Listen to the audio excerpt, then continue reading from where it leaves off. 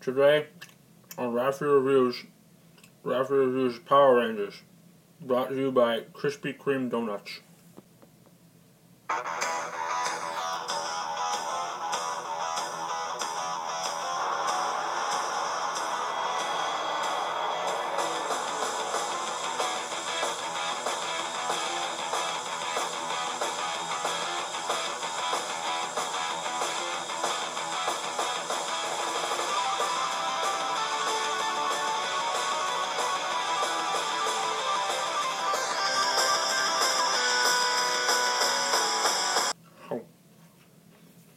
Okay, so here's the thing about the Power Rangers movie.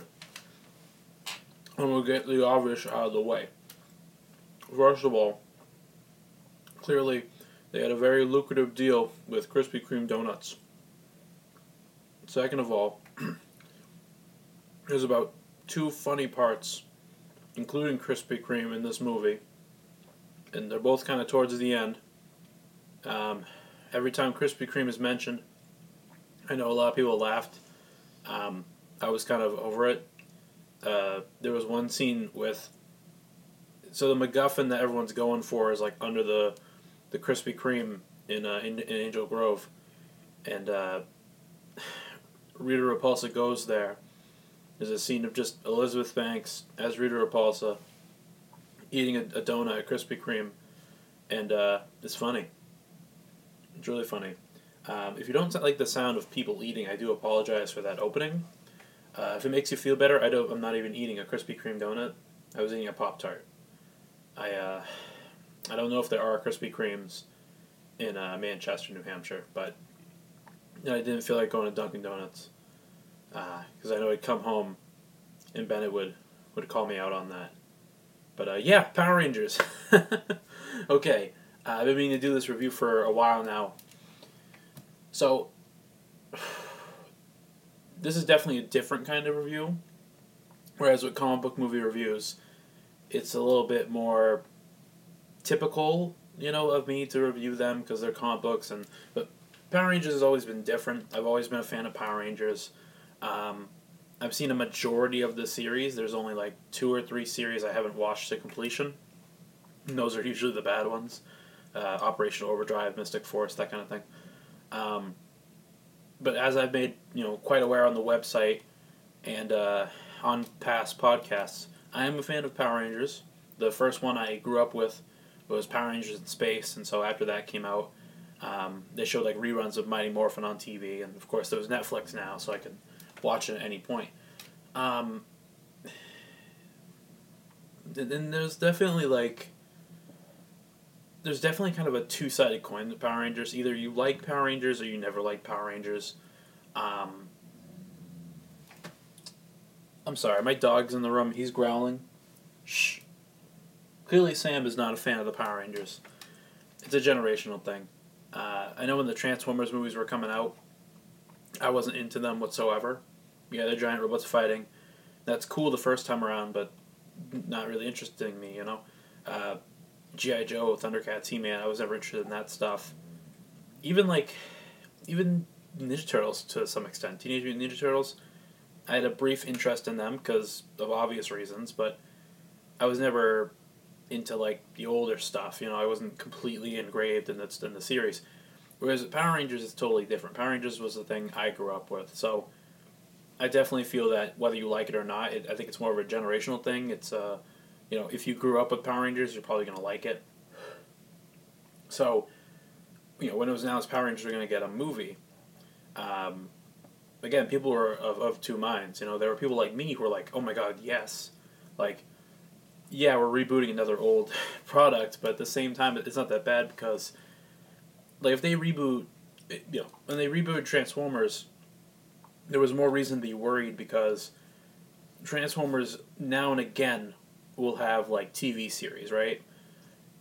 Same with the Ninja Turtles. When that was being rebooted, most people weren't watching the current Ninja Turtles TV show on Nickelodeon.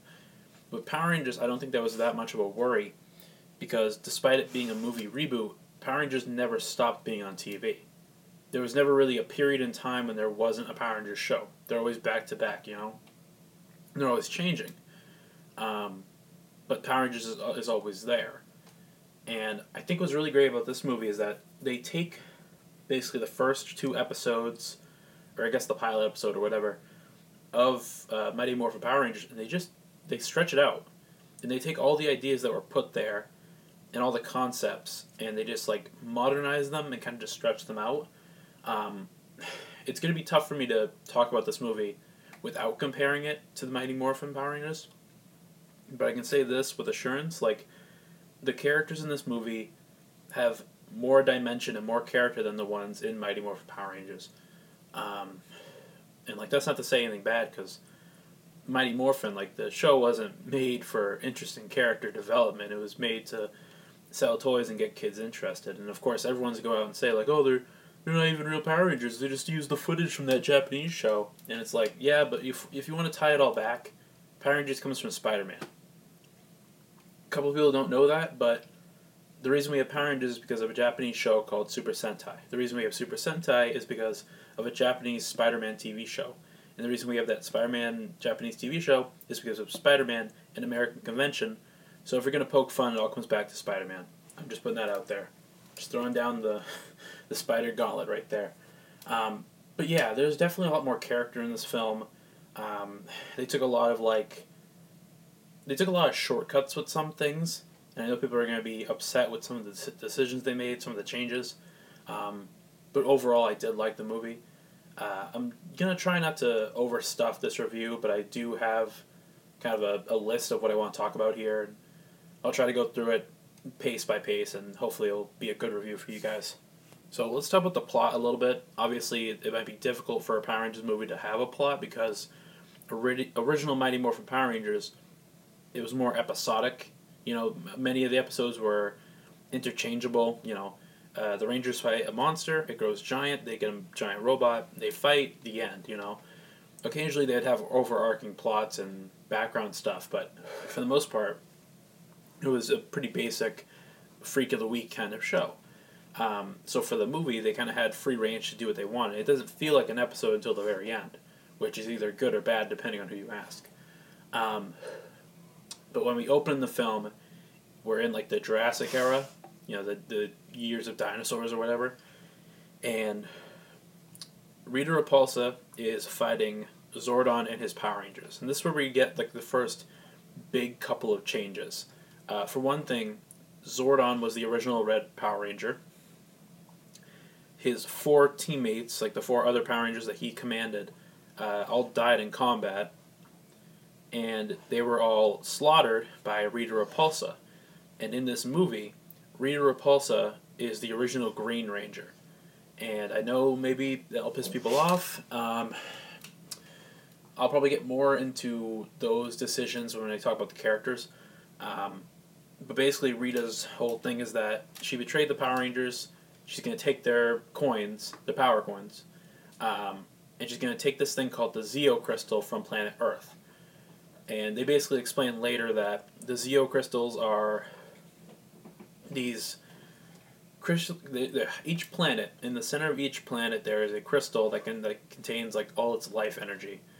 And if you remove that crystal, the planet's life, like living organisms, will slowly die. You know, the plants, the animals, the people will all die and be destroyed or whatever.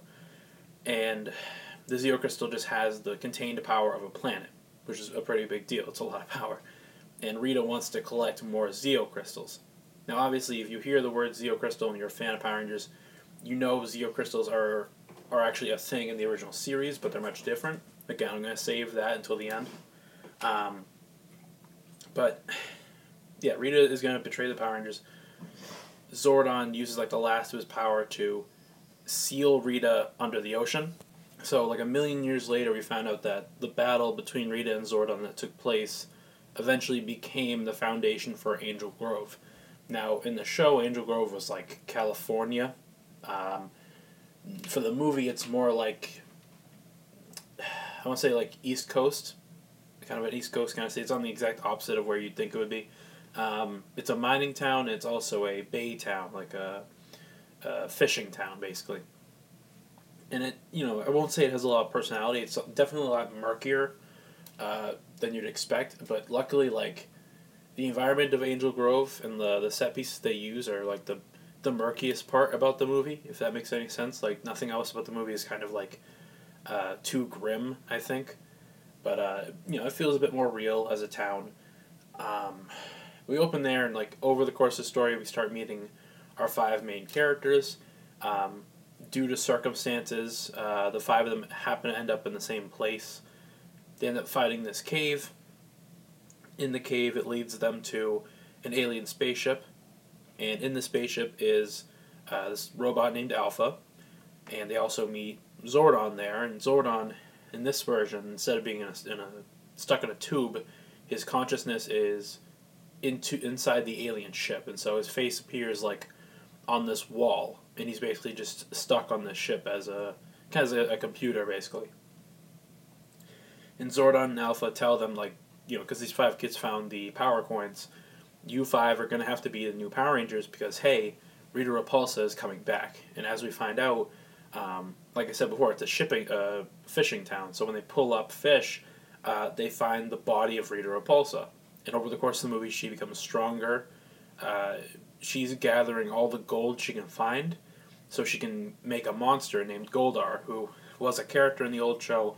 Now he's kind of just a giant monster. And it's kind of disappointing, but like really, you only liked Goldar because of how he looked and how he talked. He wasn't exactly character of the year, at least not at first. But like, we're just gonna build Goldar and use Goldar to find the Zeo Crystal, which is in Angel Grove.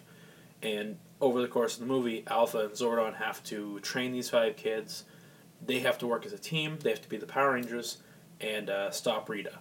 So, again, pretty basic plot. And I think it's handled pretty well, to be honest with you. Like, the story itself, like disregarding characters and kind of just looking at the dialogue and everything, I think it came out pretty well.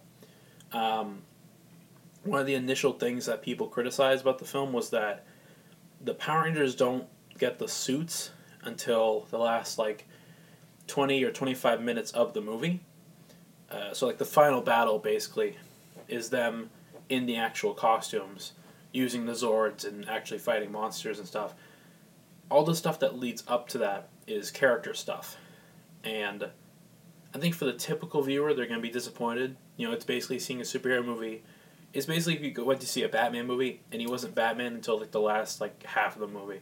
Or, like, not even, the last, like, chunk. Like, the last 20 minutes, he decides to be Batman and put on the suit. For me, I like it. I like it a lot, actually. Because, like, Power Rangers as a show was, again, just to sell toys, sell merch, and have, like, cool images and, have fun fight scenes or whatever. Like, so much so that if you were a kid watching Power Rangers, you were kind of bored until it became Power Rangers. And back then, it was easier because you would have 2 to 3 Power Ranger fight scenes. And nowadays, it's even, like, more easier because the Japanese Sentai knows that America's going to use their footage, so they put in more Ranger scenes and more Ranger interactions. So, like, in this case, it's much different because it's a movie, and it gets the chance to flesh out these characters. And, like, it's a good opposition. Because, again, in the show, they were pretty one-dimensional. Not a lot of the Power Rangers had pretty fleshed out characters, not in Mighty Morphin, at least. I would say the first Ranger to actually have, like, some trauma, some, like, personality, maybe, was Andros from In Space, the Red Ranger, because he was an alien, his sister was kidnapped when he was younger, he acted as a solo Ranger for a long time. Like, that was the first time we got a different kind of Ranger. In this movie, they work hard at establishing that these, are individual characters who are very different from one another, and, most importantly, they're teenagers with attitude. And I say that not lightly. In the original show, the Mighty Morphin Power Rangers were kind of just like the preps, like they hung out at the juice bar, they taught classes, they were helpful in the community, they went to charities, they helped out the homeless, and like they were just like good kids, And like when Zordon says we need teenagers with attitude, they don't really have like the previous Power Rangers from Mighty Morphin, they had like spunk. I wouldn't say they had attitude, I would say they have spunk. They have like moxie. I don't know, but they're brave. But the Power Rangers in this movie, they do have attitude, and like I guess the difference is that like attitude nowadays means that like attitude is bad, whereas back in the day attitude was cool. Um, Attitude now is kind of just standard, and if you have too much attitude, people just call you an asshole, and that's the world. But it's refreshing. I know for a while I was kind of down in this movie because they were darkening up the Rangers. Um, I guess because after they put Captain America on film, and he was exactly how he was in the comics, and he like was a moral epicenter, and he was he was brave, he was honest, he was humble, he was always right, he always had the right motives in mind. Like he was an uncorruptible character who didn't come off as like narcissistic. He didn't come off as pandering. He didn't lecture anyone really. Like Chris Evans as Captain America is like basically what Superman should be in the movies, but Man of Steel, Batman vs Superman, they don't really do that.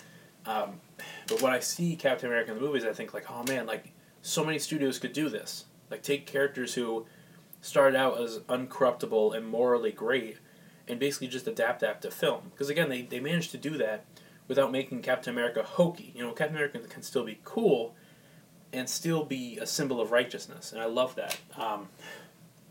The reason I bring that up is because, again, the original Mighty Morphin Power Rangers were that. They were morally uncorruptible. They were all, like, they were 5 really good kids who helped the community and stuff.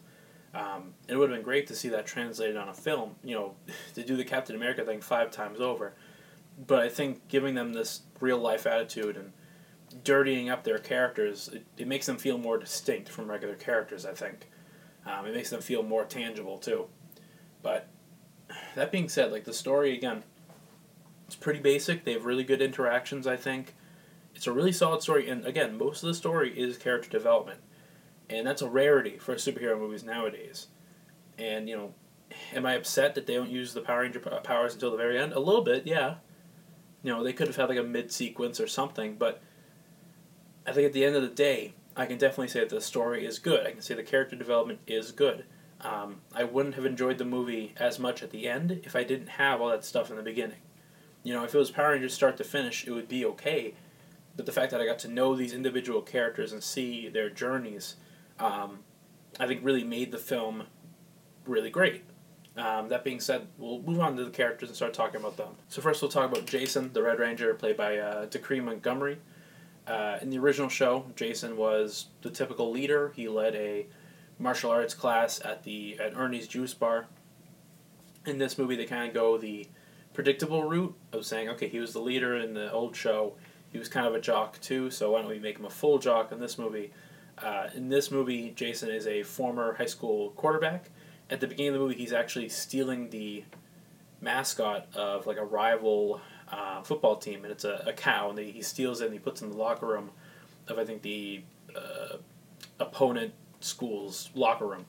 And he's doing that with these 2 guys, and like, I don't think they're ever mentioned, but I was kind of thinking at first that these 2 other guys were like the new Bulk and Skull, but they're way too generic to like be that. I think they were just like these 2 typical kids or whatever.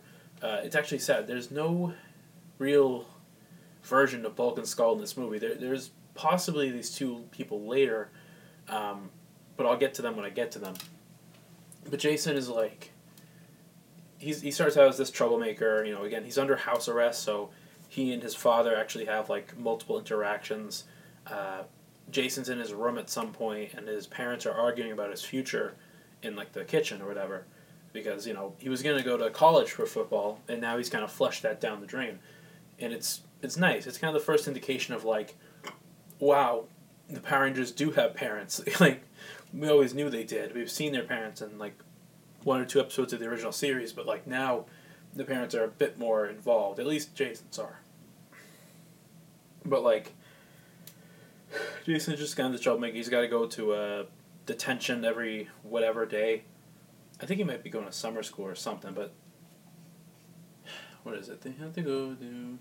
I'm sorry, I'm reading the thing on Wiki here. Yeah, it is detention. I'm sorry. I'm sorry it took a minute to actually remember what kind of school program they were all meeting in, but the Rangers meet through detention, which is like such an offset of like what it used to be. But it's kind of a realistic thing. It feels like Breakfast Club with Power Rangers, and that's I'm not complaining about that. Uh, let's see. So yeah, the other thing about Jason that kind of makes him different from what we remember is that he's got an attitude, so he's anti-authority. Like he has it out with his dad, he has it out with cops, but he also has it out with Zordon. And we'll talk about Zordon much more later, but this Zordon's a bit more morally gray, and there are decisions that Zordon wants to make, and there are things that Zordon says that Jason opposes to, and Jason argues with Zordon. Jason stands up to Zordon in order to lead the Power Rangers the way that Jason wants to. And it's nice because over the course of the film, we see Jason is just like he doesn't want to really interact with any of these people. He doesn't necessarily hate them. He just doesn't really like them at first. He doesn't want to be a part of this at first. But over time, he kind of feels like it's his responsibility. And the other thing is you got to figure he's a football star that made a big mistake and now he's lost his future. At this point, Jason probably feels that he's always been destined to do something great, and maybe at first he thought it was football, and then obviously that didn't go the way he thought it would. He messed that up royally, but now he gets to find out that I'm more important than I thought I was before. I have much more weight on my shoulders. I am destined to be something great, but it's something larger than life. The other thing about Jason in this movie that is kind of like hinted at, but they don't go anywhere with it really. It's hinted at that Jason and Kimberly in this movie have a thing going on, or at least they want to have a thing going on. In fact, in a lot of the commercials for the movie that you might have seen, trailers and such, there's a scene of Jason and Kimberly kissing. That isn't in this movie. The scene of Kimberly in Jason's room that night is still there, but there's no kiss. And, they give each other these looks now and again, but the only indication that they might be interested in a relationship is near the beginning where Kimberly just wants to, leave Angel Grove, and Jason's like, well, then why don't we? You and me will run away. And it's like, it's sweet. I was kind of really hoping that they'd do a relationship between the two of them, especially if, the future, especially if, I guess jumping ahead here, especially if they're going to bring Tommy in, the Green Ranger, in, the next movie. Obviously, you're going to want to do the Tommy-Kimberly relationship, because that was the only real relationship from Mighty Morphin, was Tommy and Kimberly. I would think if you were going to hook Jason and Kimberly up, you could have a sweet love triangle thing going on, because they're teenagers. There's a love triangle. People are going to eat it up. But I guess they went back on that. Maybe they will get back to it in the future movies. We'll see. We'll definitely see. We'll move on to the Blue Ranger now. Again, I like Jason. There's not anything else really go out about him. His dad has a bit more interaction in the movie than you'd expect. But yeah, for the most part, that's Jason, former football star, now the leader of the Power Rangers. He's got a good arc. I'll give him that. Yeah, so Blue Ranger, Billy Cranston. In this movie, he is played by R.J. Cyler. Oh, wait. Yes, okay. Okay, R.J. Cyler is playing Billy Cranston, the Blue Ranger. So in the original show, in Mighty Morphin, Billy was my favorite because, A, he was a lot like Peter Parker in that he was a nerd, but B, because, he was the only Power Ranger that really couldn't fight at first, which was interesting. He kind of just, clumsily avoided fighting until he morphed and he had powers. And it wasn't just the fact that he was the smart one. It was also just that, he felt normal to me. And it's also, over the course of the show, you see that he learns how to fight, and he actually becomes more like a ranger, like the other four Rangers. Which is nice, because it's one of the few instances of a character developing over the course of the show that Billy gets better at fighting. It's also funny because the actor that played Billy back in the day, I can't remember his name, but back in the day, Billy, the guy that played Billy, he had a good physique. He was muscular. And so in the show, because he was the nerd, they had to cover that up. So they gave him a lot of baggy clothing to cover his muscles. But as the show went on, and we saw Billy became better at fighting, the showrunners allowed him to wear more revealing clothing that would show off his muscles. So by the end of Power Rangers Zeo, you got to see Billy in a tank top and he was ripped, which I always liked. I always liked that the nerd got to be also like really strong, and like I'm ranting about the show and like where the characters went, but this Billy's pretty good too. You know, I'll give it that. Like, they did a race swap. They made him black, which like I don't care. Like, I don't care either way. Is the thing. If they made the Black Ranger black and they made the Yellow Ranger Asian again, I wasn't gonna be upset by that. I know people. I don't think people are actually offended by that, but they laugh at it like, oh, the Black Ranger was black. Like, the truth is, it was an afterthought in the original show. But as far as rebooting the series and doing a movie, I couldn't care either way because it's a double-edged sword. Like, if you make the Black Ranger black, you're staying loyal to the source material, but you're also welcoming in racist comments and jokes. But if you change the Black Ranger to like an Asian guy or a white guy and make the Black Ranger the Blue Ranger, it's a bit more like politically correct because you're not doing the black on black thing. But it's also like, oh, look at them. They're running from the source material to cover their asses. Like, you can't win in that decision. So, as far as this is concerned, as long as the character is good, I don't really care about the race. Actually, I would never care about the race. Don't use that against me. But Billy is interesting in this movie because he's still a nerd and he's still like tech savvy. He actually sets up explosives because the whole reason they go to find the power coins is because Billy and his dad used to go up by the mines and the mines and the quarries and like dig for rare stones and stuff. And they would use explosives that they would build.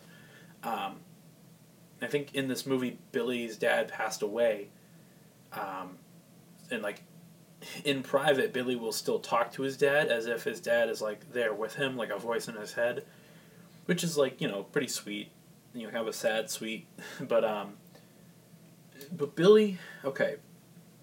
So the thing everyone's gonna tell you about Billy in this movie is that, for one thing, he's a black kid because that's always the topic. The second thing is that he's autistic. He's on the spectrum of autism. So I'm so rattled that I have to talk about this. So like, this is another double-edged sword, I think, especially for me personally, because I've known autistic people, and I'm not shy to talking about it, but like, it's still double-edged because like, if you wanted him to be nerd, if you wanted him to be a nerd, you wanted him to be awkward, you wanted him to have like social problems, you could do that. Like, basically, if they didn't say that Billy was autistic in this movie, I wouldn't know he was autistic. He would just be an awkward nerd who has like social problems and he talks to himself. It wouldn't look weird to me. Like, if I didn't know he was autistic in this movie, I would think nothing of it. His character doesn't change based on the fact that he's autistic. But the fact that they say he's autistic as a means to explain why he's acting the way he is, I don't know. I feel like you could have done the same character without mentioning the fact that he's autistic or even implying to it, just by saying he's socially awkward or he's, has some kind of mental thing going on. But like, it's hard because while I've known autistic people, I don't know the full range of the topic. But to me, it's kind of like, it should be a good thing because it's the first time we have an autistic superhero on a film. I've never even seen an autistic superhero in comics, so this is kind of the first instance of that. And that's something definitely to be proud of, I think. I think if you're going to see this movie and you're autistic or you have a friend that's autistic or whatever, you'd be proud of the fact that they have an autistic superhero. And the Blue Ranger, nonetheless, like, he's one of the more important ones. Like, blue, as far as like the rest of the colors are concerned, is always like second tier to like red or whatever. But and the fact he's really useful. He's really a linchpin in this movie. Billy is kind of like the heart and glue of the Power Rangers. But as far as him being autistic, like, I don't know. I'm of two minds about it because I feel like you still could have made him that nerd without making him autistic. But I also understand why it was important to establish him as autistic to kind of separate him from other characters. The other thing they do with Billy, and again, I hate to talk about spoilers. Like, I hate to not talk about them, but more like, I hate to talk about spoilers. The fact is, if you're watching this review, I'm going to talk about all spoilers. I'm reviewing the entire movie. it's not spoiler safe, you know. Billy does die in this movie. He's drowned to death by Rita Repulsa, and at first, when they were pulling him out of the water, when the Rangers were pulling him out of the water, I was thinking like, oh, like he's gonna spit up water at the last moment and say a funny line, or Kimberly's gonna give him like mouth to mouth, and he's gonna have this dumb smile on his face. No, he's dead. Billy dies, and they bring his body in like a all the way to back to Zordon's ship, and it's a sad moment, to be honest with you. It's one of the moments that kind of like caught me off guard, because usually they could have had it be like, oh, he dies, next shot they're in Zordon's ship. That's not what they do. They do like a couple of shots where they carry Billy's body all the way to the ship, which is not what I expected. You know, especially when he died, I was like, all right, next shot. But like, no, they do this whole sequence. They carry him like over their shoulders, all the way to the canyon or the caves. They go through like the water that's under the cave with Billy, like carrying him into the water, and then they carry him into the ship, and they tell Zordon and Alpha what happened, and it's heavy, and they all have this moment where they talk about how great Billy was, and there's this entire campfire scene that's kind of like that helps all the Rangers get like unit together, and through that campfire scene they all have this appreciation for Billy. Again, Billy's the heart of the team. And he's, kind of the Forrest Gump character where it's like you kind of gotta love him. And he dies, but then Zordon does a thing, and I'll bring this up later. Zordon does a thing that brings Billy back to life, and it means shit. It's a meaningful scene. I will say I think Billy, of the 5 Power Rangers, was my favorite character, without even like feeling so much for that, but like. Out of these 5 characters, I think Billy does make the most impact, and I think he is kind of the most important among them. I was really caught off guard with the way Billy was portrayed, so I'm glad that Billy was written the way he was. I like this new version of the character. So next we'll talk about Zach, who is the Black Ranger. Again, in the original show, he was a black kid who like did dance. He did a dance martial arts called Hip Hop Aikido in the old show. This Zach in the movie is very different.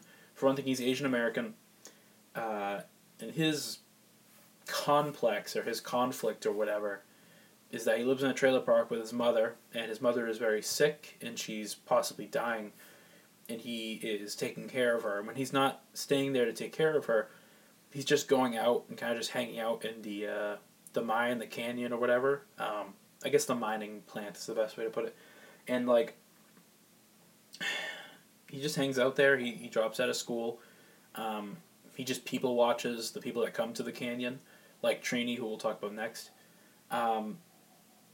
Zach is like, he's portrayed as being kind of like crazy. Like, he's just really exuberant. He's got this energy. He's got an ego about him. He's got like a lot of pride about him. And at first it's pretty annoying. At first he's like, I'm the funny guy. Look at me. I'm the poster boy or whatever. But then later you find out about his mom. You find out that like he goes and he gives medication to his mom, and sometimes he leaves the house just because like he's afraid she's gonna die on him.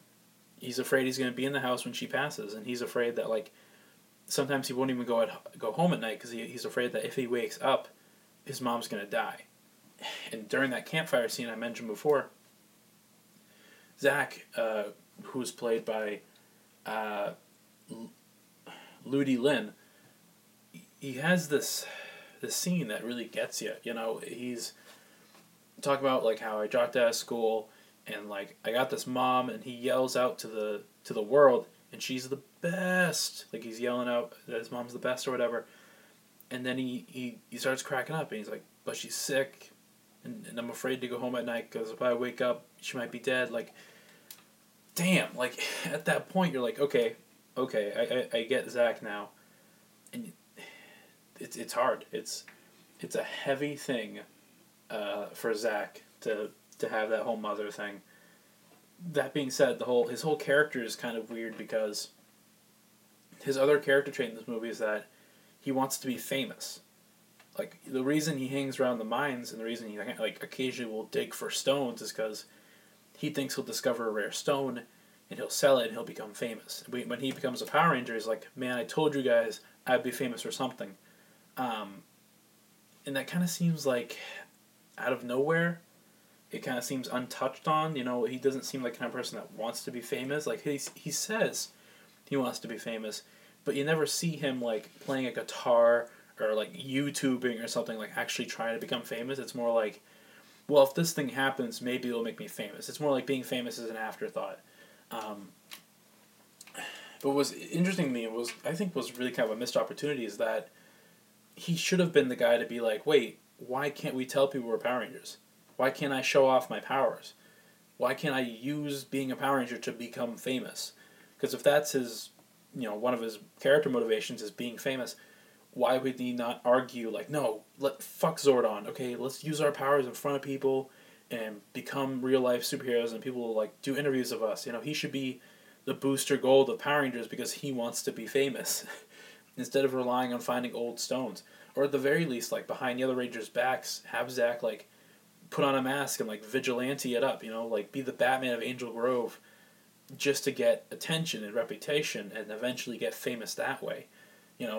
It would make Zach a little more unlikable, but it would kind of like give more credence to him wanting to be popular, wanting to be famous. And like taking that to the next step, you have this character who offhandedly mentions that he wants to be famous, but also heavily, talks about his mother dying. Why would you not connect those two character plot points, Why would you not have Zach explain at some point, like, I want to be famous so that way I can make money and take care of my mom.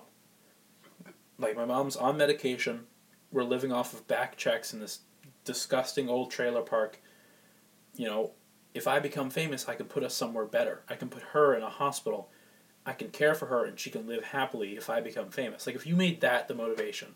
Because having him just want to be famous is like, that's typical. He's whatever. He's the show-off kind of character. Of course he wants to be famous. But, like, if he's like, I want to be famous to take care of my mother who's dying, like, that gives you so much more sympathy for the character.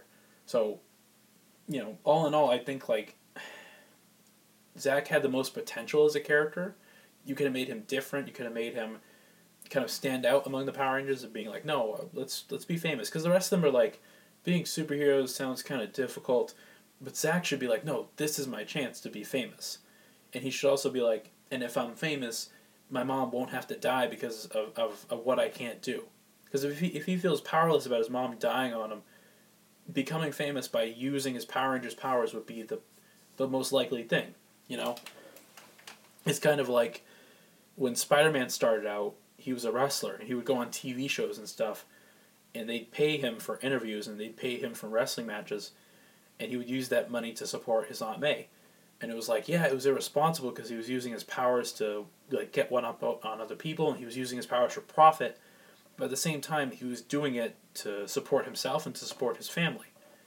If you did that with Zach, you'd flesh him out much more as a character. So, all in all, like, Zach had a lot of potential, but I think they kind of missed the mark with how he was portrayed and what his motivations were. So next is Trini, who in this is played by Becky G. It seems like in the old show, Trini was Asian American. This time around, she seems to be Latino, which I appreciate. The original Mighty Morphin Power Rangers didn't have a Latino character until Rocky DeSantos, who was the second Red Ranger. I appreciate that we have a Latino Power Ranger. I appreciate that she doesn't lack that Latino flair. Like, again, I'm not one to really talk because, yeah, I'm Puerto Rican, but I'm also one of the whitest kids you know. But I do appreciate that they portray a Latino woman with kind of like the untouched anger of the character, but because of who Trini is in this movie, there's also this subtle attitude about her, almost as if she's a teenager with attitude. But so Trini in the original show, and it sucks to say this, but she was kind of the blandest character. She was just there to be kind of a translator for Billy and to be Kimberly's best friend. That's kind of it. Unfortunately, the actress that played Trini in the original Power Rangers died around the same time as September 11th, so many people weren't aware of her death back then. She died in a car accident, and it's pretty sad. And I bring it up just to respect her, But this Trini's much different because the old Trini wasn't much. In this, she's kind of like an outcast. She's a new girl at school. she she has family issues, and it's not the typical like, oh, was the dad beating on her or something. Like, no, it's not. It's not that. It's just that like she's kind of this rebel without a cause. Her family has moved to like 3 different places, so she doesn't really get accustomed to school. She doesn't really talk to people. Um, Zach calls her crazy girl because she hangs out in the quarry, and it's like, well, Zach, you're hanging out in the quarry too. And like when Trini hangs out in the quarry, she's doing like yoga exercises to rock music. And when you go to the quarry, you spy on people. Like you're definitely the weirder person. This quarry also has like a waterfall that like Kimberly swims at. Like this quarry has it going on. In the original Power Rangers, the quarry would always show up just as a place to have a fight scene in like every Power Rangers series. But here, the quarry has character, and I appreciate that. um, but like yeah, Trini's problem with her parents is that her parents and her siblings like don't understand her. Like her mom is all bent out of shape because Trini doesn't talk about what's going on at school or talk about her friends or what she wants to do with her life. Trini's just very um, distant with her parents, and her dad is a cop who shows up in the movie a couple of times too, which is cool. Um, but like yeah, so Trini is just living this like not really a bad life. It's just that she has an uncomfortable home life because her parents don't know her, and she doesn't really want her parents to know her. And that's kind of the thing that separates her from a lot of the characters. The other thing worth talking about with Trini in this movie is that this version of the character has an unconfirmed sexual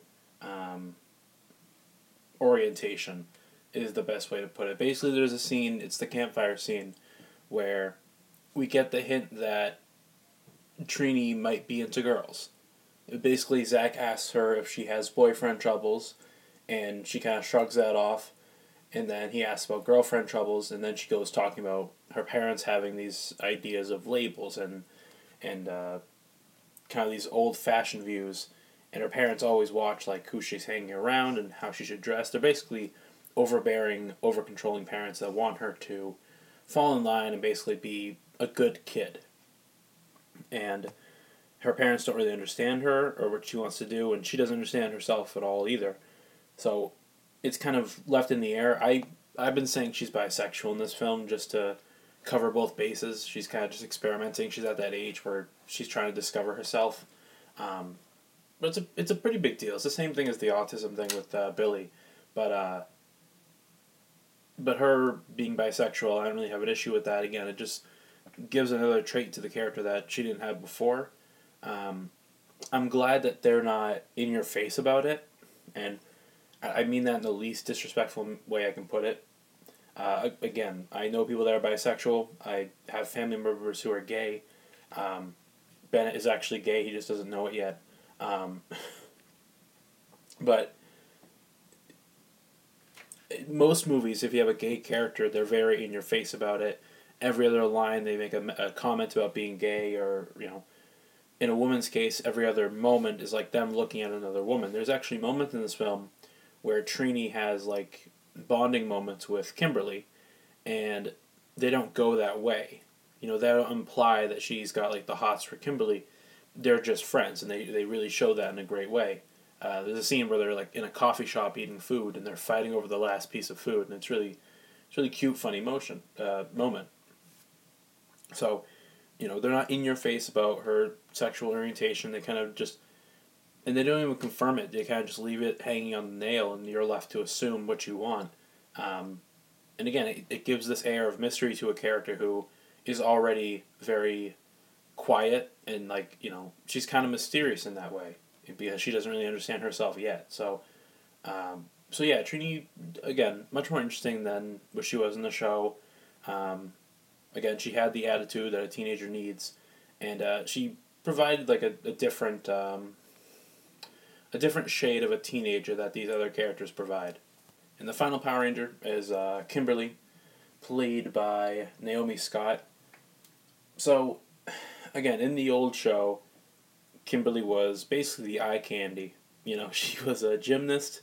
They usually put her in some pretty, I don't want to say revealing, but if you're like a 12-year-old kid watching Power Rangers back then, Kimberly was probably your first crush. That was usually the thing. Usually Kimberly was the first crush that every kid of '94 had. Again, I was born in '94, so I didn't. I wasn't. She wasn't my Power Ranger crush. It was Ashley, the Yellow Ranger from In Space. But again, I get it. Kimberly was the eye candy. And of course, she had a relationship with Tommy, so people knew her for that too. This version of Kimberly is, again, you got the attitude, and I will say, there's a thing with Kimberly that I was really confused by, and I keep mentioning this to people. So, there's a part in this where, so Kimberly's, like, character arc or whatever, is that when the movie starts out, she has these two female friends, and they're all on a gymnastics team, right? Apparently she did something awful to these girls, or at least to one of them. And so in the beginning of the movie, they meet in the bathroom. The two girls take out a photo of the three of them. They take out a pair of scissors and they cut Kimberly out of the picture. Then they take a pair of scissors and they nail the picture to the wall of the bathroom, and then they walk out. And Kimberly takes the scissors, and it looks like she's going to cut herself. And when it looked like she was going to do that, I could hear a couple of people in the theater actually groan and like kind of like grunt or whatever. But then the next scene is her coming back to the classroom, and she had cut her hair, so she has short hair. And all the students are like clapping and cheering. And it's like, I guess they're supposed to clap and cheer because they're supposed to be us, the audience. Like, we're supposed to feel like, no, yeah, good for Kimberly. Instead of cutting herself, she cut her hair. I guess that means something. Again, maybe I'm the wrong audience for that moment. But I really don't understand what that's supposed to be. Because if I was in a classroom and a girl left the class, came back a few minutes later with her hair cut, no one would be cheering. They'd just be looking at her like, what did you do? Why'd you cut your hair, right? You couldn't wait to go home to do that? Like, what's the point? And the teacher wouldn't have been like, okay with it either. He'd be like, what, you skip on class, just cut your hair? Get back to work. It's for a movie, I get that it's a movie, it's not totally realistic, but it's still semi-realistic. You know, it still has a character who's autistic and a character who is sexually confused.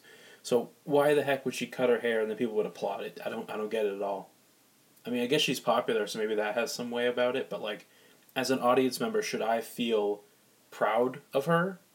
Because yeah, she didn't cut herself. That's one thing to be proud of in the character. I'm glad they didn't go that route. But to cut her hair, it's like she didn't cut herself, and I'm like, all right, good. And then she cut her hair, I'm like, all right, okay, good for you, I guess. I don't know. Again, maybe it means something to some other audience, but no, it was just weird. But her actual character arc is the two girls that like cut her out and stopped being her friends. The reason they stopped being her friends is that apparently Kimberly got this like private message from one of her female friends, and it was an inappropriate photo of the girl. Like I guess she was taking a photo of herself and sent it to Kimberly. You know, I guess just a thing that good female friends do for each other, just to like how do I look or whatever, you know, something like that. Just a very private message that was supposed to be between the two of them, and it had a revealing photo of the girl that sent it to Kimberly, and and Kimberly sent it to this guy who was dating that girl, and then that guy spread it around the school. So basically, it's a minor form of cyberbullying. Because through no fault of her own, like Kimberly just sent it to one person, and it was supposed to be private, but that guy spread it around the school, so now that girl is, you know, outcasted and seen differently by the entire school. So because of Kimberly, this young girl's life is kind of ruined, and she carries that throughout the film by like not the total ending, but near the end. She sneaks into Jason's house and actually talks to him about that. She tells him like, you know, I had to sit there in the office and watch as the father of my friend looked at this photo of his daughter, and I had to see the absolute disgust and shame in his eyes, and it's pretty powerful. I think like along the same line as Billy, I think Kimberly is a character I really enjoyed in this film, because you know, Billy's sympathetic for pretty obvious reasons.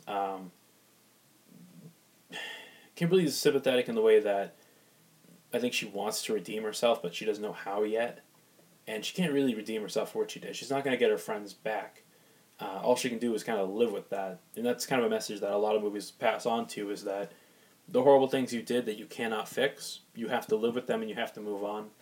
And I think that's a good message. Again, it's more than I would expect from the Pink Ranger in this movie. Um, but yeah, it's a good character arc for her.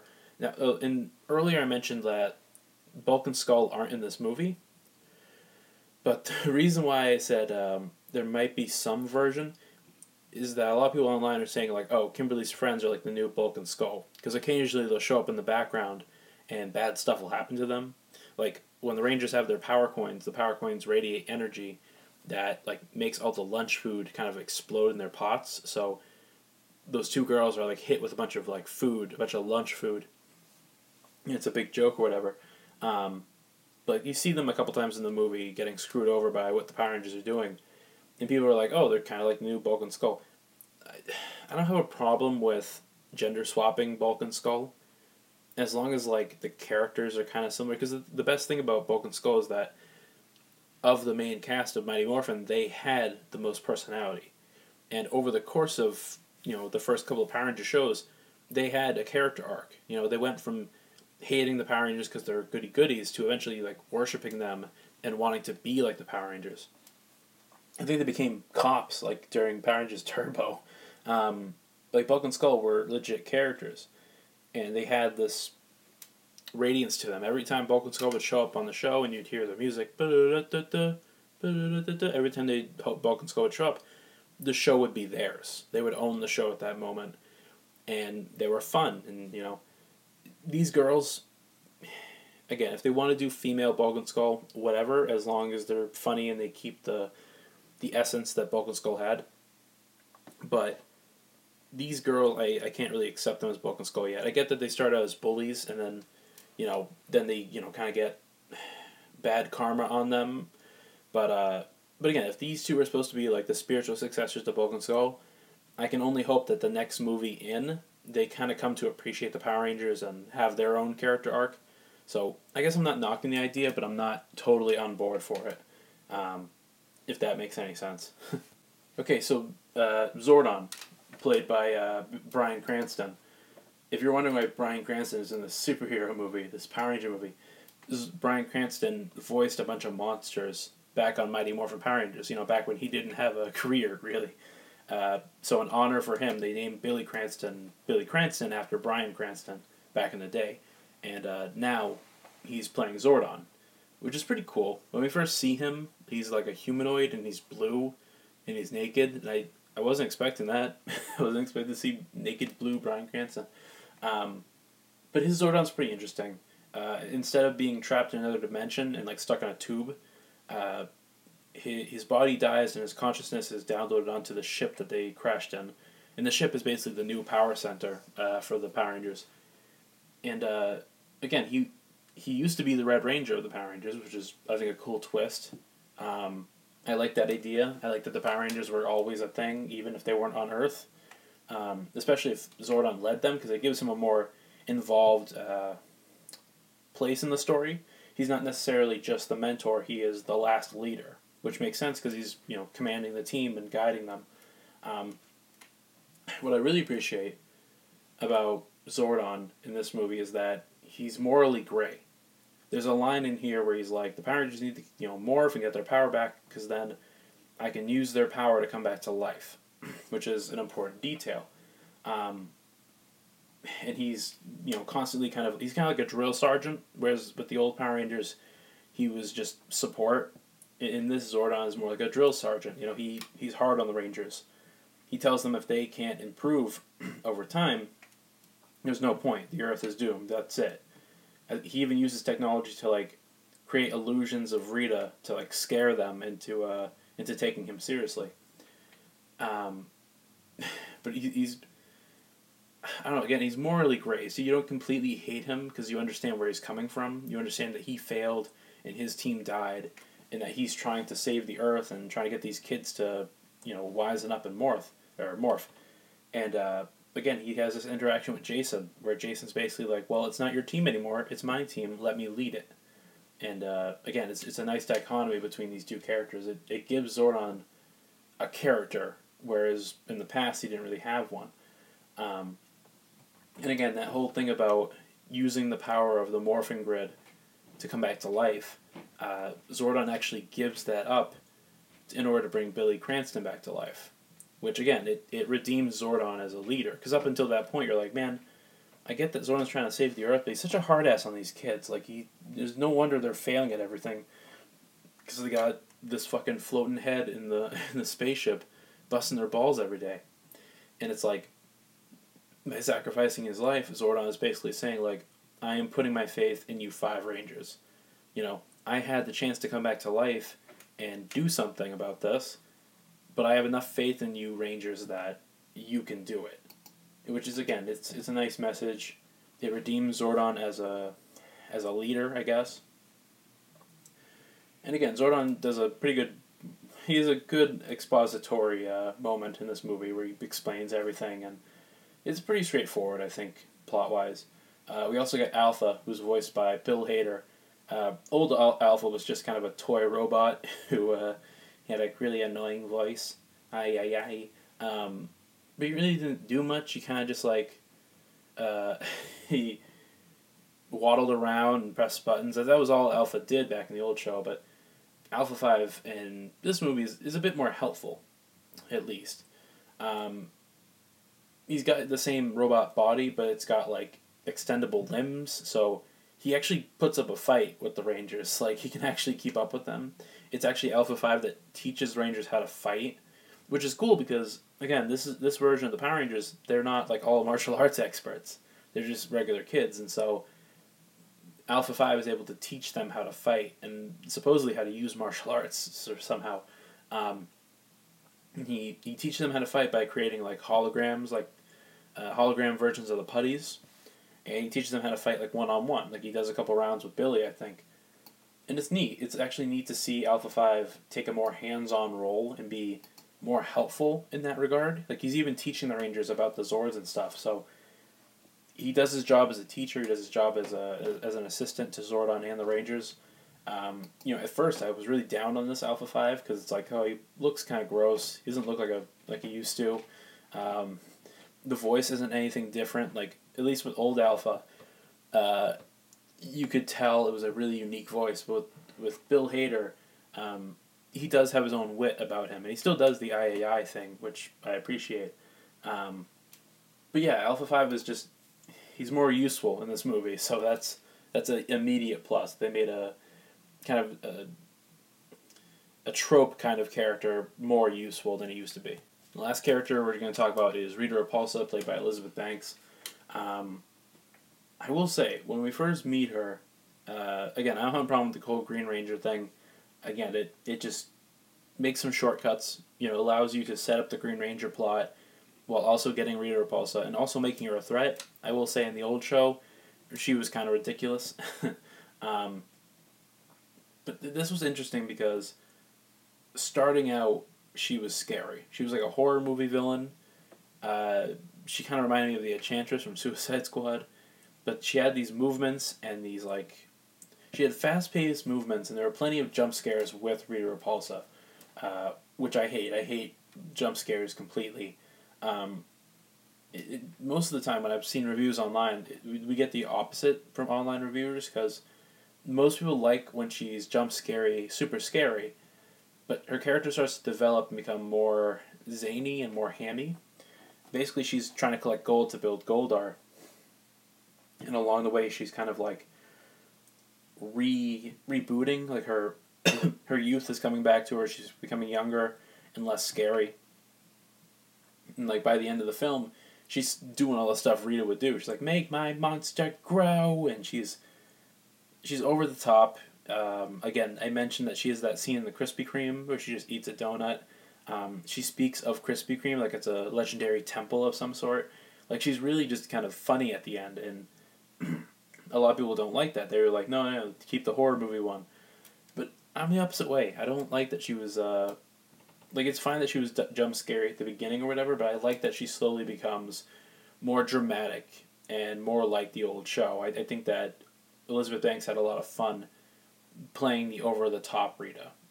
And, I don't mind her look. I don't mind that her powers kind of came from the Green Ranger coin, even though I already said that.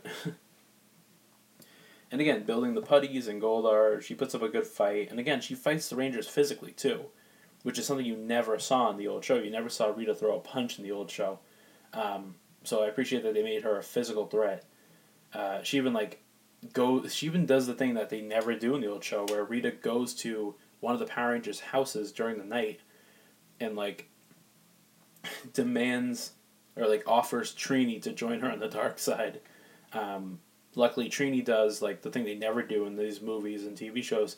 Trini goes to her teammates and tells them that Rita attacked her, instead of being like, "I'll keep it a secret and then go meet Rita in privacy." Luckily, she works with her team, which is nice. I appreciate that change. But yeah, Rita actually fighting the Rangers is cool. The horror movie stuff is cool, but I appreciate that they made her fun at the end.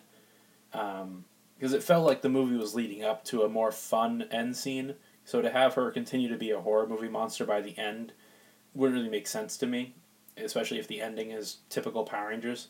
The other thing I really appreciate is that Rita survives at the end of this movie. It would be so easy to kill her off like any other movie villain, but they use the Megazord to slap her into space, and she's kind of frozen in the atmosphere, and that's it. She's not sent to the moon, which would have been nice if she was slapped all the way to the moon. That would have been funny. But she's frozen in space, so she'll end up on the moon, because Mighty Morphin started out, she was trapped in a dumpster on the moon. So I think it's a allusion to that. But yeah, she was fun. She was a fun villain, I think. And, the movie didn't even try to make her sympathetic. They were just like, nope, she's a traitor. She betrays Zordon, and she's trying to take over the world and destroy it and get its power or whatever. So, pretty straightforward villain. I like that they gave her more gravitas, more character, and more reason to consider her a threat. A couple of things I want to run through, because I know this review is going kind of long, just from talking about characters of all things. I liked how the power coins were handled. They didn't really look like coins, they were just rocks, but would have been nice if maybe they chipped away and they actually did look like coins. I like the whole idea that Jason leaves his coin on his counter, goes into the bathroom, and then the coin is right there with him. And there's a scene actually where they do that thing where they drive a car in front of a train. They think they're going to make it, but the train hits the car and it falls off the road, and all 5 of the Rangers are in there. And somehow they all wake up and their house is totally fine. So I'm thinking that the coins have a mind of their own, and that maybe they control the Rangers' bodies sometimes, or they can teleport themselves. The coins clearly have some kind of abilities about them that allow them to stay with the Rangers. And again, when they get their coins, they start getting their powers. Jason wakes up and he's totally ripped, and he breaks his sink with his bare hands. They can jump really far. They're super durable. They have powers when they have the coins. Which, again, people might feel is stupid. Oh, no, they only have powers when they're morphed. But it's that. Who cares? Who literally cares? You got that scene where Billy got headbutted by a bully, and the bully fell down. That was fun. You got the scene where they were jumping across canyons. That was fun. I don't think it's a bad thing that they have their powers, because it's if they're fighting, because the putties are more intense this time, the monsters are going to be more intense. So if a regular human was fighting a putty, they'd be crushed by their rock fists. By letting the Power Rangers have superpowers outside of being morphed, it gives them more defense, it gives them more ability to fight and everything. And of course it creates the problem of if they always have their powers, what's the point of morphing? Well, I assume if they morph, they have access to more weapons that way, like the Zords, and I think Jason grows a sword out of his suit, so at least the suits provide extra abilities. I remember in the show when they would morph, they would have their weapons, and they would have blasters too, so I can only assume the suits give them more weaponry and maybe a bit more defense and more power, because they're doing a lot more fighting in the suits against the putties than they are normally. In fact, they don't fight the putties as normal people unless they're training. So the fact that they have powers doesn't bother me. The whole thing about the suits was also up to debate with a lot of people, because they don't morph until the very end of the movie, the last 20 minutes. And I talked about this before, but I don't mind it. If they had one scene of them being morphed during a training segment, it definitely would have helped the film. but I get it. I think I think they earned that payoff at the end. And I have no problem with how the powers were used and how the coins were. The last battle was very typical to a Power Rangers episode because they all show up in their Zords, and I appreciate that the Zords fight Goldar individually. Goldar, again, being a giant gold monster. The Zords all have their own unique abilities to fight Goldar and fight the putties and defend people. And it's nice, too, because, like, you don't really... You see everyone running, like, the masses, because the thing is with Power Rangers, you always gotta think, well, these giant robot fights happen in the city, where people are gonna die. And this is a small town, so you don't have to worry about collateral as bad. Like, cities are going to be, like, buildings are still going to be destroyed, but, like, not a lot of people died. And, like, the Power Rangers don't really cause any of the death in this movie. It's Rita and her monsters. But, the last battle was fun, because, they had the Zords all individual fighting. The Zords look okay. I think the Zords look okay as individual, like, dinosaurs. They look better individuals than they do when they're a Megazord. I still am not okay with how the new Megazord looks. It's too, like... It's too dark, and, like, when I look at it, I can't see how these individual machines kind of fit together. Whereas, like, the old Megazord, like, the very first one, like, yeah, it looked kind of goofy, but you could at least tell how it all fit together. And they would show you in the Megazord sequence how the parts would fit together. If you had the toys, the Megazord toys, you could put them together the same way. This is different. Like, this Zord was clearly was made to be humanoid and, like, function like a humanoid. It was not thought of on a design standpoint. It was thought on a function standpoint. Or it might have been the other way around. Yeah, I think it's the other way around.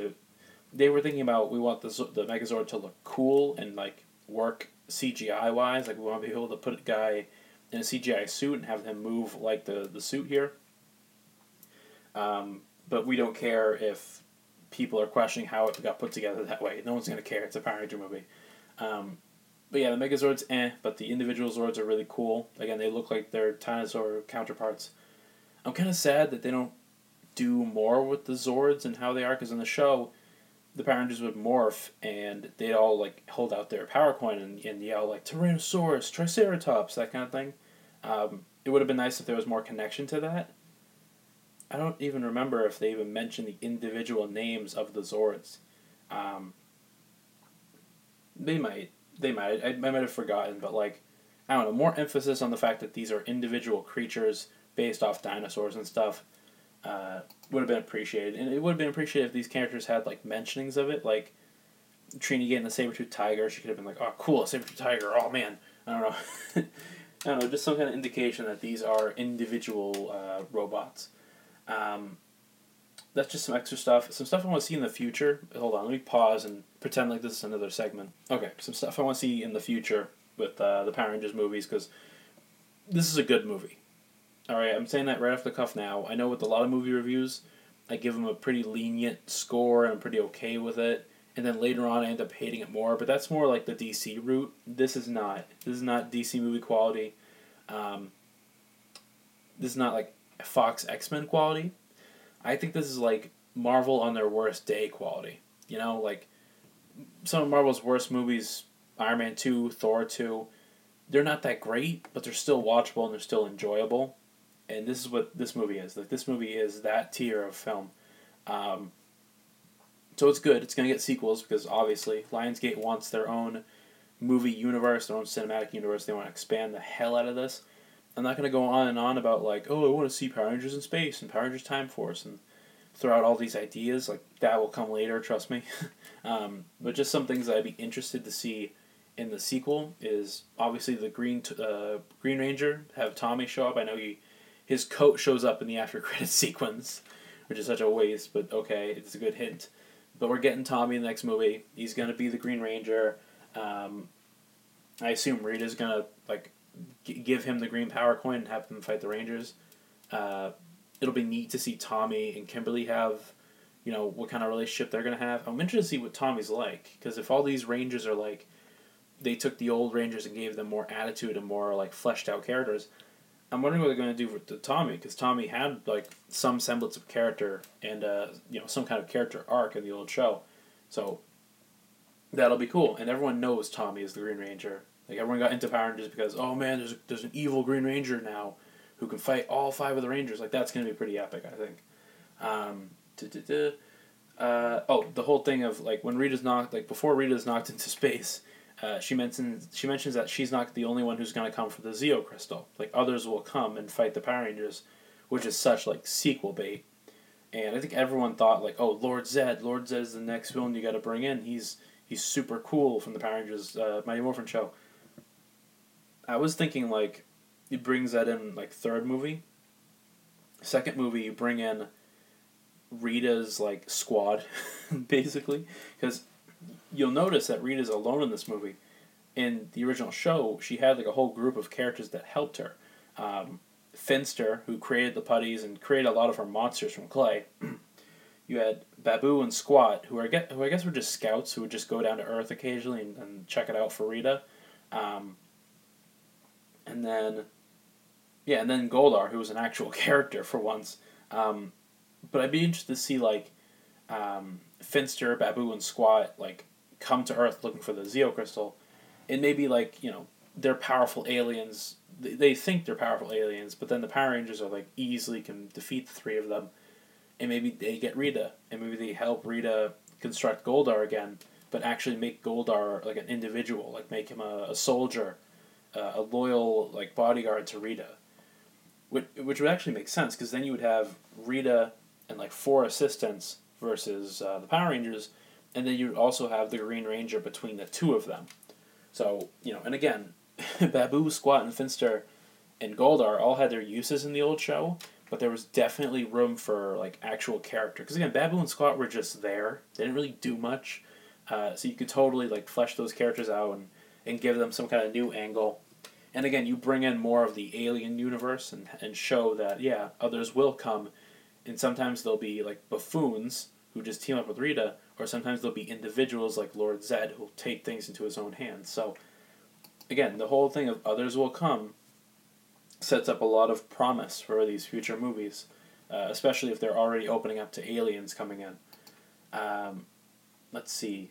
Another thing, and this is kind of minor, but like the government getting involved or some kind of damage control, because again, they only wrecked Angel Grove, which is just a small town, but like if we are working in a semi-realistic world, have the government show up. There's actually a government unit in Power Rangers Lightspeed Rescue that makes their own Power Rangers, so maybe don't have them make Power Rangers, maybe just have like a government unit show up in Angel Grove to investigate the Power Rangers. Because again, the world government didn't have much place in the old Power Rangers show. They didn't really do much. And that was always the question of like, man, if cities are being destroyed every other day by this giant robot and giant monsters, like where's the government in this world? And like how much money is being used to rebuild these buildings every other time?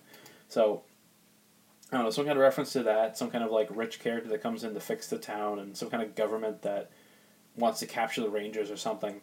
And the last thing I'll talk about is the Zeo Crystal, of course, because that's the MacGuffin that they're trying to protect. If Rita gets the Zeo Crystal within the Earth, Earth will be destroyed. Now, in the show, the Zeo Crystal was its own thing. The Rangers like had this powerful crystal called the Zeo Crystal, and in Power Rangers Zeo, the crystal split up and became like new morphing. They all became power sources for the individual 5 Rangers, basically. So that's how you got Power Rangers Zeo, where the Rangers, instead of using the old morphers, now use the Zeo crystals to make themselves Power Rangers. And in the show, it was said by Zordon that the more that the Rangers use the Zeo crystals, the more powerful they'll become. Like the crystals grow stronger over time, which is kind of a throwaway line because they don't really do anything with that. They just imply it and they say it outright the first time.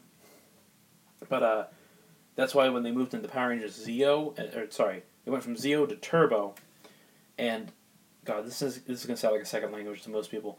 But when they went to one series, Power Rangers Zeo to Power Rangers Turbo, people were upset by that because it's like you trade in the crystal that makes you stronger over time for a new turbo crystal that just makes you strong and lets you drive cars. It's kind of a downgrade, honestly. But again, they're setting up the Zeo crystal as like this life source for the entire planet.